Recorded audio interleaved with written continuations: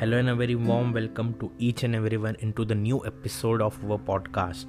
तो आज की स्टोरी कुछ इस प्रकार है। महाराष्ट्र में एक बहुत बड़े संत हुए थे जिनका नाम था संत नामदेव जी।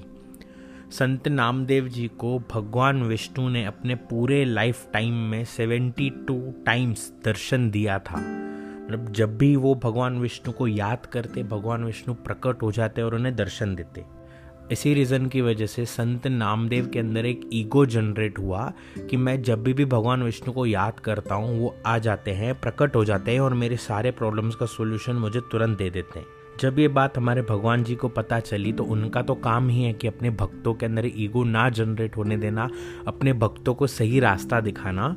और हुआ ये कि एक दिन जब नामदेव जी ने भगवान विष्णु को याद किया और भगवान विष्णु प्रकट हुए तो उनसे वार्तालाप करते करते, उनसे बात करते करते नामदेव जी ने बात बात में विष्णु जी को ये कह दिया कि मुझसे बड़ा परम भक्त आपका कोई होगा ही नहीं, क्योंकि आप मेरे एक बुलाने पे प्रकट हो जाते हैं और मेरे सारे प्रॉब्लम्स का सॉल्यूशन मुझे मिल जाता है।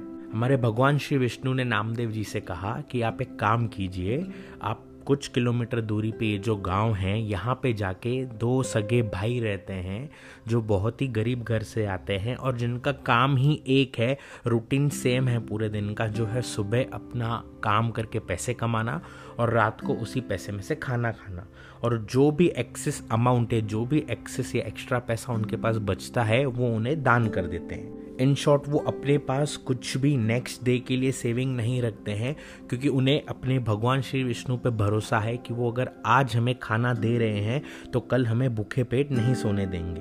पर जाते जाते मैं आपको ये हीरा प्रदान कर रहा हूँ, हीरा मीन्स डायमंड। ये डायमंड आप लेके जाइए और किसी भी एक भाई के पॉकेट में आप डाल दीजिएगा जैसे ही आपको समय मिलता है, और देखिएगा कि उसका रिजल्ट क्या निकलता है। संत ज्ञानेश्वर जी वो हीरा भगवान से लेकर उस गांव की तरफ चल पड़े। अब जैसे ही वो उस गांव में पहुंचे, उन्होंने उन 2 भाइयों को ढूंढा। उन्हें पता चला कि ये सवेरे सवेरे का टाइम है, तो एक भाई अगर नहाने गया है तो दूसरा भाई उसका इंतज़ार करता है बाहर, वॉशरूम के बाहर या बाथरूम के बाहर खड़े रह के। तभी ही हमारे संत नामदेव जी को वो चांस दिखा और उन्होंने वो हीरा एक भाई के पॉकेट में डाल दिया।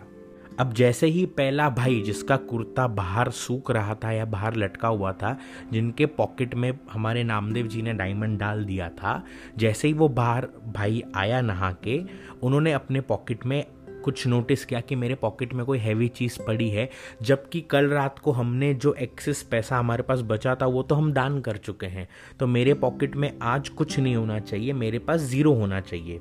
जैसे ही उन भाई साहब ने अपने पॉकेट में हाथ डाला और उन्हें वो हीरा मिला तो वो चौंक गए कि ये हीरा तो हमारा है ही नहीं, ये हीरा हमारे पास आया कहाँ से। इसी समय में जो दूसरा भाई नहाने गया हुआ था वो बाहर आ गया और पहले वाले भाई ने अपने दूसरे भाई से पूछा कि ये जो हीरा है ये हमारे पास कहाँ से आया और ये किसका है। जाहिर सी बात है कि दूसरे भाई को भी ये बात नहीं पता थी कि वो हीरा कहाँ से आया। तो दोनों भाइयों ने एक बात का निर्णय लिया कि आइए हम हमारे भगवान श्री विष्णु को याद करते हैं कि हे भगवान श्री विष्णु, ये हीरा जिस किसी का भी हो उसके पास चला जाए, क्योंकि ये अमानत हमारी नहीं है।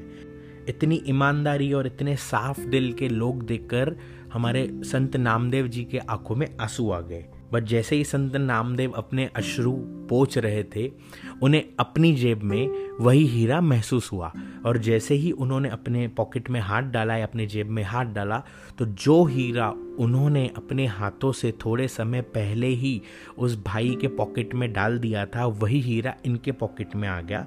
उसी समय हमारे भगवान श्री विष्णु प्रकट होते हैं और संत ज्ञानेश्वर जी से कहते हैं कि मैं तो तुम्हें सिर्फ दर्शन देता हूँ, बट जो भक्त मुझे प्रिय होते हैं या जिनसे मैं प्रेम करता हूँ उनकी मैं बात तक सुनता हूँ बिना दर्शन दिए। इस कहानी का सार ये है कि अगर भगवान आपको नहीं दिख रहे हैं तो भी भगवान आपकी सुनते हैं। इसी तरह उन्हें याद करते रहिए, इसी तरह उनका नाम लेते रहिए। जय श्री राम, हर हर महादेव।